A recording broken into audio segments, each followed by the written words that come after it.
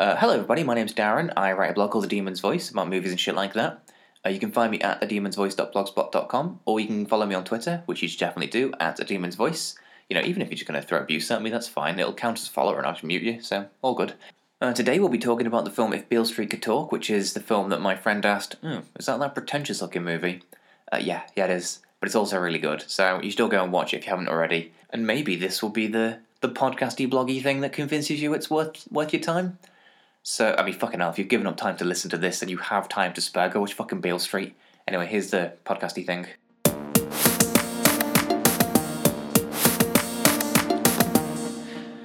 I live in a predominantly white area where I have to remind myself not to stare at a black person if I see one in the street, because they're just such an uncommon sight.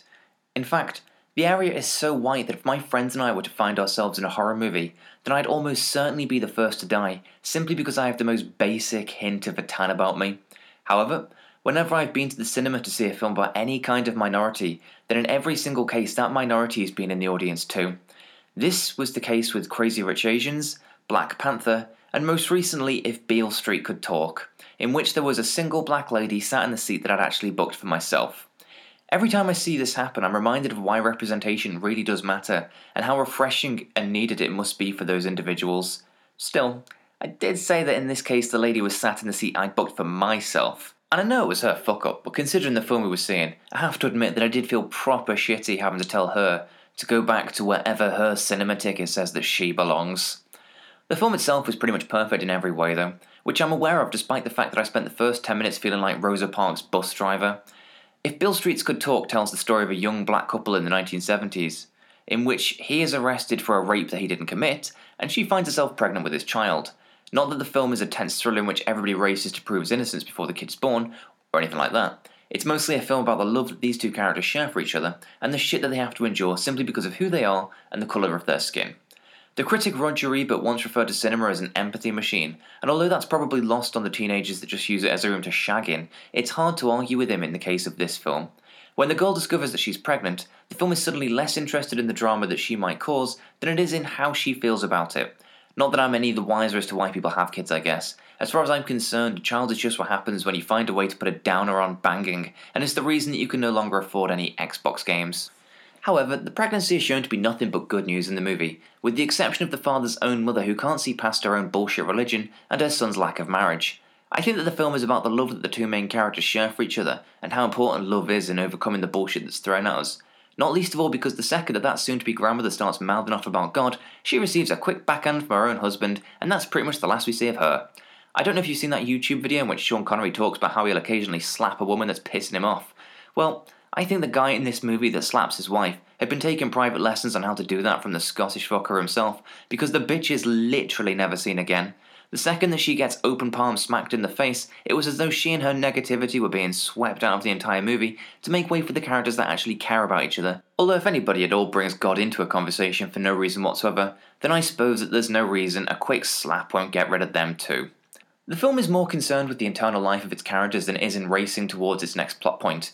Due to its non-linear nature and an occasional artsy-fartsy shot, the movie has a poetic feel to it which is helped along by a pretty perfect score.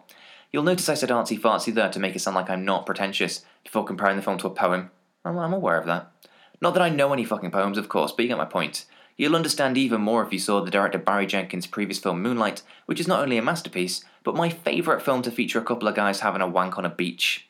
In both cases, there's an almost timeless quality to the movie in which it could almost have taken place during any period. I tend not to read books because they're full of spoilers for the movies that will one day be made of them, but I'm told that this film was based on one. I presume the book was set in the 1970s, which is why the film is too. However, you almost suspect that Jenkins has kept the time period the same, as a way of highlighting how little has actually changed in the last few decades. And when I say suspect, I mean I heard him say in an interview, but in honesty, I'd like to pass that off as my own astute observation. When it comes to the film's depiction of racism and the injustice of having this innocent man arrested for a rape that he didn't commit, we see what happens when power is in the wrong hands. The whole situation essentially arises from a racist policeman forcing a rape victim to identify the main character as her attacker, which obviously highlights how rigged our society is against those without a voice. I've been in situations in work in which somebody has been promoted above me, and the second they get a little bit of power, you can literally smell their erection whenever they get a chance to prove they're in charge. It was therefore watching this movie that made me realise why so many fucking psychopaths might be drawn to the police force, in which their word is considered to be the law, and thus they can instantly feel superior to almost anybody. Presumably racism stems from an insecurity, and I'm guessing people who need to prove their own authority are pretty insecure, and so you can see why this job might appeal to them. Not that I'm suggesting that me being told that I'm not allowed a cup of tea in the office by some tit on a power trip is the same as being falsely accused of a crime because of the colour of my skin, but I'm sure that we all agree that both situations are at the very least pretty fucking annoying. It's probably worth pointing out at this point though that despite the downer of a story, this movie isn't a 2-hour misery fest. In order to highlight how traumatic this event is for all involved, the film spends most of its time showing the two main characters' love for each other and the love of their family around them. It's a story about two people whose love is so pure that if it could be crushed and snorted, then you could probably cut it with a fuck ton of baking soda before selling it on. The two main characters are soulmates, which is something I can relate to because that's the exact kind of relationship that I'm in with my own self-hatred. Love is also the only emotion I felt for this movie, which should be seen by everyone, especially now that I've already seen it, and they're less likely to ruin my screening by talking through it at the cinema.